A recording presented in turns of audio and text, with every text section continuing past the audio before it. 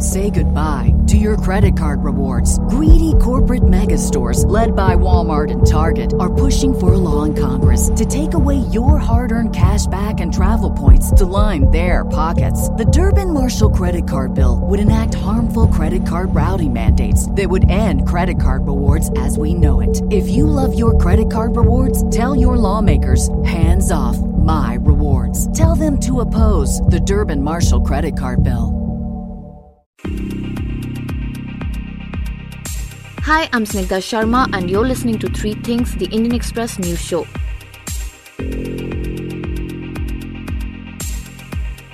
In this episode, we discuss the newly signed free trade agreement between India and Australia. We also talk about the Sanjeev Bhatt case and we bring you the latest updates from Sri Lanka. Beginning with the free trade agreement. On Saturday, after more than a decade, India, in what Prime Minister Modi called a watershed moment, signed the first free trade agreement with a developed country, Australia. This deal will allow 96% of India's exports to Australia, including shipments from key sectors such as engineering goods, gems and jewelry, textiles, apparel and leather, duty-free access in the country. While bilateral trade of goods and services between the two countries is currently around $27 billion, this pact is expected to boost it to $45 to $50 billion over the next 5 years. Not just that, according to an Indian government estimate, it will generate over 1 million jobs in India. The agreement was signed by Commerce and Industry Minister Piyush Goyal and Australia's Minister for Trade, Tourism and Investment Dan Tehan in a virtual ceremony attended by Prime Minister Modi and the Australian Prime Minister Scott Morrison. एक महीने से भी कम समय में आज मैं अपने मित्र Scott के साथ तीसरी बार रूबरू हूं। फ्रेंड्स, इतने कम समय में ऐसे महत्वपूर्ण एग्रीमेंट पर सहमति बनना यह दिखाता है कि दोनों देशों के बीच कितना आपसी विश्वास है। यह हमारे द्विपक्षीय रिश्तों के लिए सचमुच एक watershed moment है। This is the second major trade agreement that the Modi government has signed so far after sealing a similar deal with the UAE early during the year. There are several more of such FTAs that India shares with other countries. This, however, like I pointed out earlier, is the first one with a developed country in the last 10 years. So to talk more about this deal, we were joined by Indian Express's Karunjit Singh. He began by telling us more about other such FTAs that India has with other countries. So India has FTAs with Japan, South Korea, Malaysia, Thailand, Singapore and Mauritius, as well as Nepal and Sri Lanka, and also an FTA with the ASEAN group of countries. So most of our FTAs have been in the neighborhood. Actually, all of them have been within Asia. Some of the issues that we've seen arising from these agreements have been that India has actually seen imports from these countries rising faster than exports to these countries over the past decade, and this has even led to India actually seeking to review some of these agreements, including the agreement with Japan, Korea and ASEAN. So, Karunjit, this particular free trade agreement with Australia has been in the making for nearly 10 years, right? So, how did the negotiations occur and how did India finally reach this juncture? So even though initial negotiations for an FTA with Australia started over a decade ago, they were halted when India entered negotiations to enter the Regional Comprehensive Economic Partnership. And this partnership would have included Australia as well as most countries, major trading partners in the Indo-Pacific region. So what actually ended up happening eventually was that India backed out of RCEP in 2019 over concerns about the impact of opening up agriculture and the dairy sector to low duty or maybe even duty-free imports under the agreement.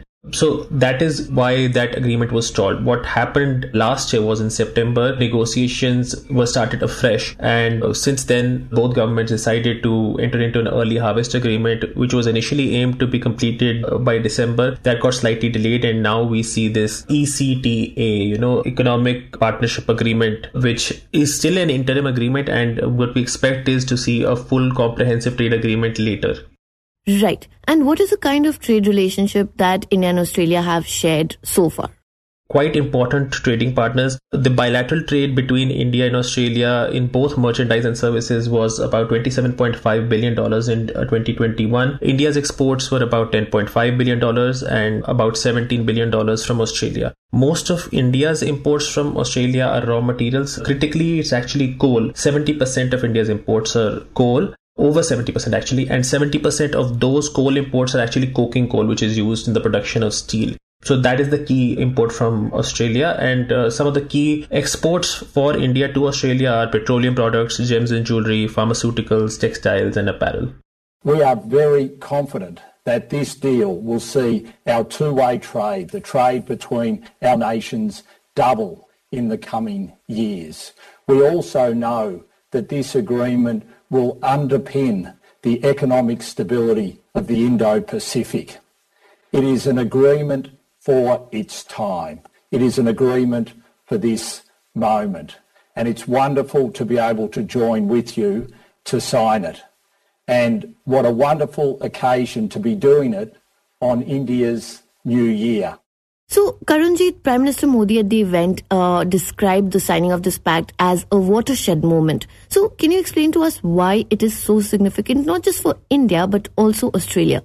The one way in which it is a watershed moment is that we're already seeing a sharp increase in India-Australia trade. Commerce Minister Piyush Goyal even mentioned yesterday that in this current fiscal, Australia has been the fastest growing export market for Indian products this year. And another key reason why it's really important for India is what it signals to other developed countries. India is actually pursuing free trade agreements with the EU, UK, Canada and Israel. So this kind of sends a signal to these countries that India is looking to open up its markets, is open to two-way trade. So that is a key message. That's an important message for India. For Australia, again, it's an access to a huge market. Presumably, they would seek to open up the agreement to more and more agricultural goods, which they like to export, which are key exports for them to India over the years. Even in this agreement, they have seen some agricultural goods open up, exports of agricultural goods to India open up with lower duties. So it's a key market for India. And they're also looking at India as a potential alternative to China and the dependence that they have on China after China imposed some economic sanctions on Australia after the COVID-19 pandemic, as Australia was actually criticizing China's handling of investigations into the origins of COVID-19. So, talking about China, Karunjit, India and Australia are Quad partners, and the genesis of Quad itself was to counter the increasing Chinese belligerence in the Indo-Pacific, and not just for the purpose of security but also trade, right? So this free trade deal seems like a step in that direction, right? Can you tell us how? Yes, actually leaders of both countries have at multiple times, emphasized the importance of increasing trade as a part of improving strategic ties through the Quad. And they've also emphasized the importance of having more people-to-people contact, which we will actually see through this trade agreement as well, to deepen the ties between both countries. India, Australia and Japan are also part of a supply chain resilience initiative that was launched last year. And this was aimed at diversifying supply chains, presumably away from China, and relying more on each other as partners for trade after the supply chain disruptions that we saw due to COVID-19. So this is part of getting a greater economic stake of each country with each other country as that are part of Quad and part of the supply chain resilience initiative. Officials have pointed out that a number of Indian exports currently face a tariff disadvantage of 4 to 5% in many labor-intensive sectors compared to competitors who share FTAs with Australia, such as China, Thailand and Vietnam. So, Karunjit, now that we too have an FTA with Australia, how exactly will it benefit us? And also, what is in it for Australia?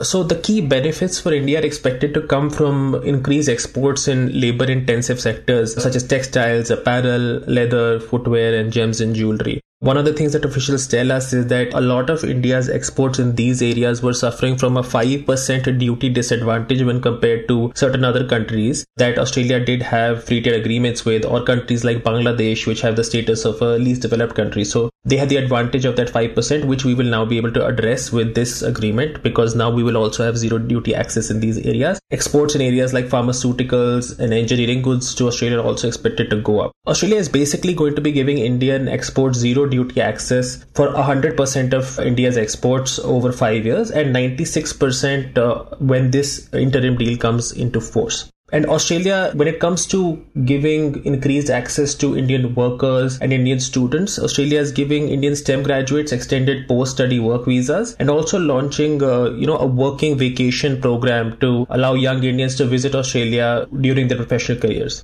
Besides this, when we're looking at the benefits for Australia, India has opened up about 85% of Australia's exports by value to zero duty imports. These include coal, sheep meat, LNG, wool, and some metallic ores. These will all have zero duty access to the Indian markets. Australian wines priced above certain levels will also become cheaper. Agricultural goods including oranges, pears, goods like avocados, onions, cashews and blueberries will get zero duty access over a period of 7 years. Certain other goods like cotton, lentils, apricots and strawberries will see lower tariffs up to a certain level under some quotas. India has actually excluded some areas that are considered sensitive areas for domestic stakeholders, including dairy products, wheat, rice, toys, sugar, and chickpeas from the agreement. So the key area, as you can discern from these goods, is that India wanted to protect Indian agriculture and dairy farmers from having to compete with Australian farmers and Australian dairy farmers.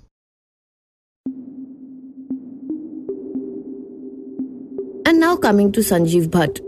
The case of the former IPS officer Sanjeev Bhatt, who was sentenced to life imprisonment by a Gujarat court in a case related to custodial torture, has been in the news recently.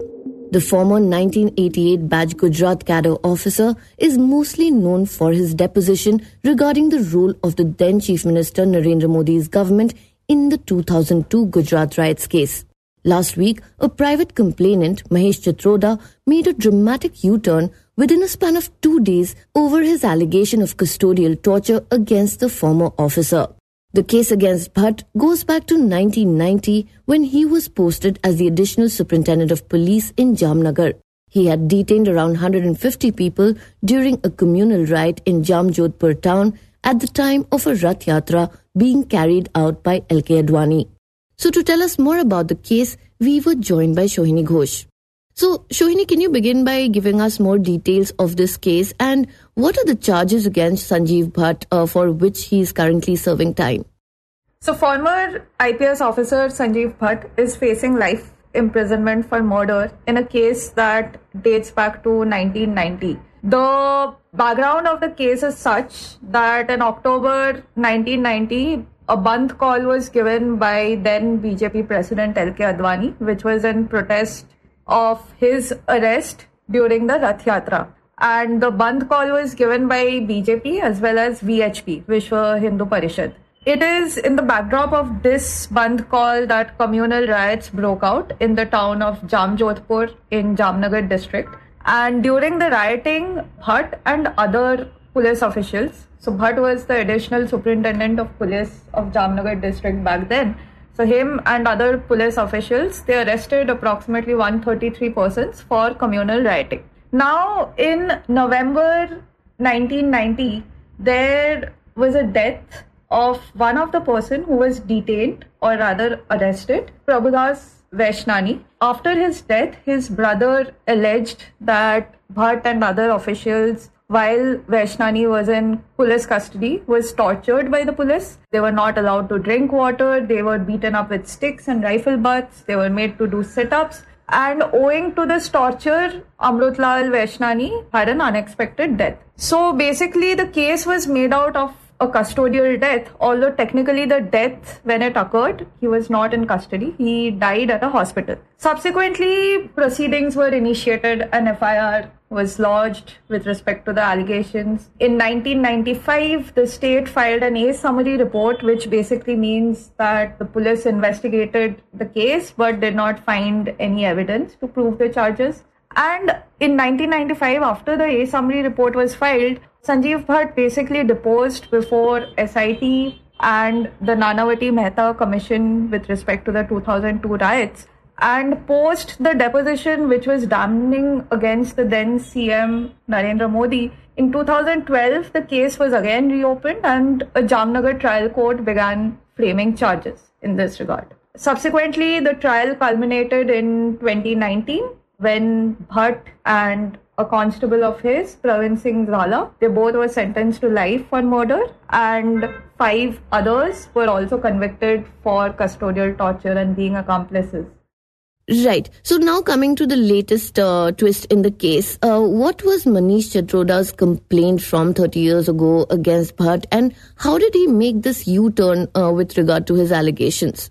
So basically, in the backdrop of the 1990 custodial torture case in Jamjodhpur, apart from the FIR and the subsequent trial in which Bhatt has been convicted, at least 4 other private complaints were also filed. So private complaints, when you file, you have to file it before a JMFC magisterial court. So something similar was done before the magisterial court of Jamjodhpur. And all 4 complaints were by people who were arrested by Bhatt and other police officials during the communal rioting. So of course they had a Hindu right-wing background, because the entire rioting began from the VHP and BJP workers calling for the Bandh. Now, in the 4 private complaints that were filed, there were allegations of custodial torture again. And among these 4 complaints, 2 have been already quashed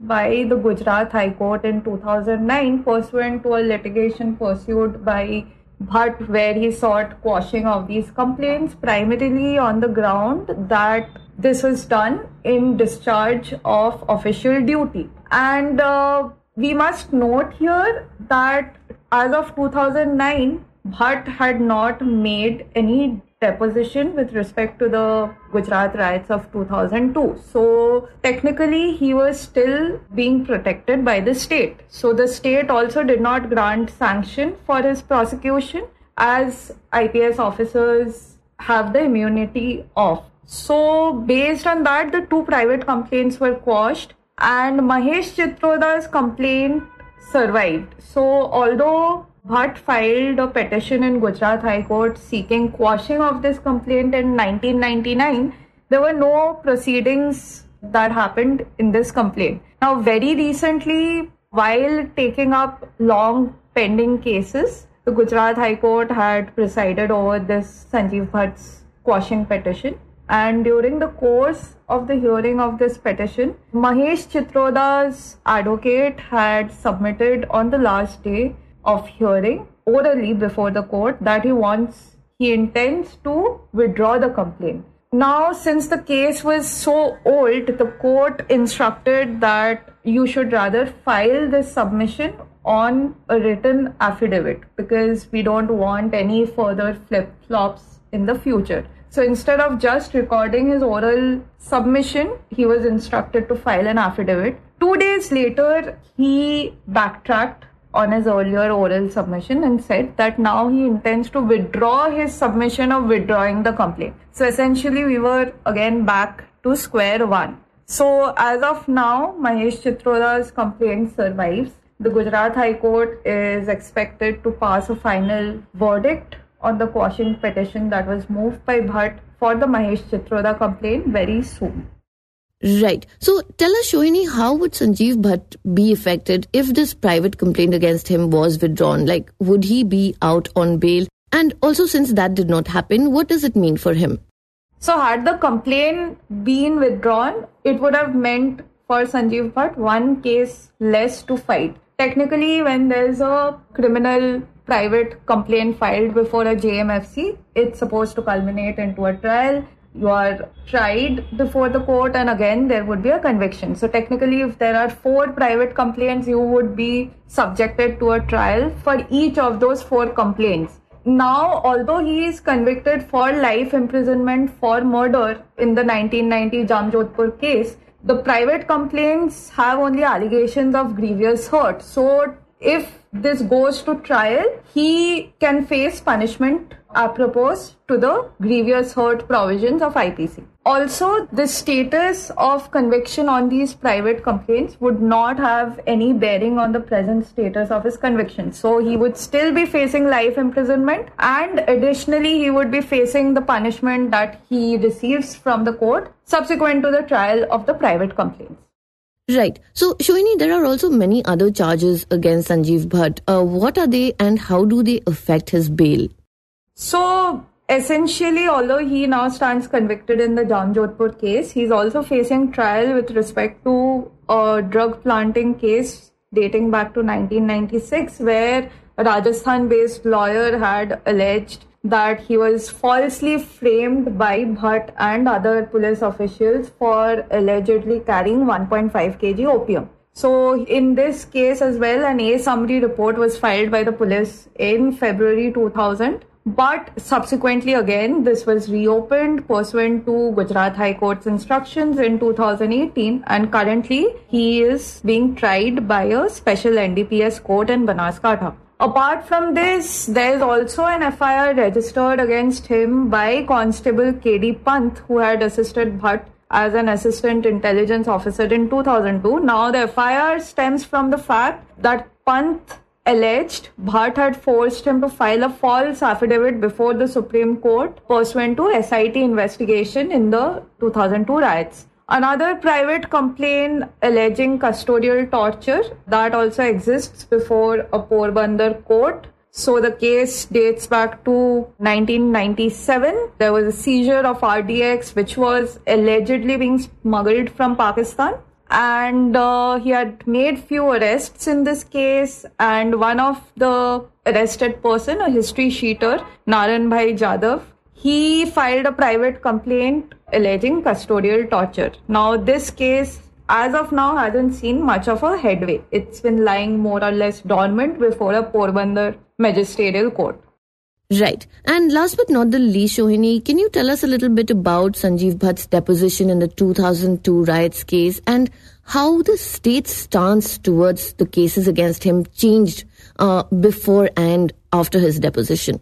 So Sanjeev Bhatt deposed in 2011. He first filed an affidavit before the Supreme Court admitting that he was present at then Chief Minister Narendra Modi's house at a meeting on February 27 of 2002, where CM Modi had allegedly instructed police officers to let Hindus vent out their anger against Muslims. So February 27 was when the Sabarmati Express was burned. There were Kar Sevaks who died, and subsequently the riots spread out all over Gujarat. In May 2011, he had also deposed before the Nanavati Mehta Commission, and he had more or less broadly reiterated his submissions that he had made in his affidavit before the Supreme Court. He had also claimed that the then Chief Minister and the Home Minister, Gordhan Bhai Zadafia, they had basically decided to bring the dead bodies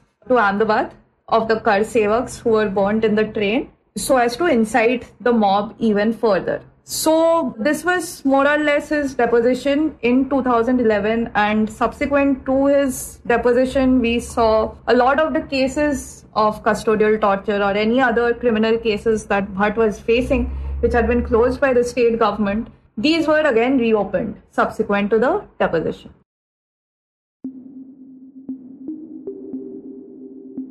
And now coming to Sri Lanka.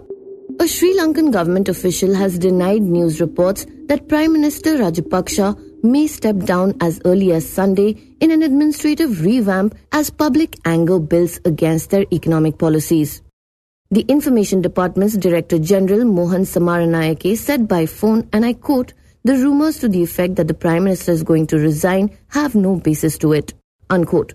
The Daily Mirror first reported on the possible resignations of the Prime Minister as well as the Finance Minister Basil Rajapaksa and said that their brother President Gotabaya Rajapaksa plans to form an interim government including members from the current opposition. A proposal has been submitted by the ruling coalition to ensure political stability. Samaranayake, however, declined to comment on the interim government plans. One of the coalition partners, the Sri Lanka Freedom Party, had written to the president to ask for the caretaker government to be set up within a week, failing which 14 of its lawmakers would quit the government. News of the growing parliamentary pressure against the Rajapaksa family, which had enjoyed widespread political support, comes as people took to the streets to protest a severe shortage of food and fuel thanks to a lack of dollars to pay for imports. Inflation has accelerated in the country by almost 19%, the highest in Asia. President Rajapaksa has over the last week declared an emergency, imposed curfews and sought to throttle social media amid demonstrations calling for him and his family to resign from the government. You were listening to Three Things by the Indian Express. Today's show was written and produced by me, Snigdha Sharma, and was edited and mixed by Suresh Pawar. You can follow us and leave us feedback on Facebook or Twitter at Express Podcasts, or send us an email at podcasts@indianexpress.com. And if you like the show, please do subscribe and leave us a review wherever you get your podcasts from so more people can find us. You can also look for us in the audio section in the top right corner of our website, indianexpress.com. Say goodbye to your credit card rewards. Greedy corporate mega stores, led by Walmart and Target, are pushing for a law in Congress to take away your hard-earned cash back and travel points to line their pockets. The Durbin-Marshall credit card bill would enact harmful credit card routing mandates that would end credit card rewards as we know it. If you love your credit card rewards, tell your lawmakers, hands off my rewards. Tell them to oppose the Durbin-Marshall credit card bill.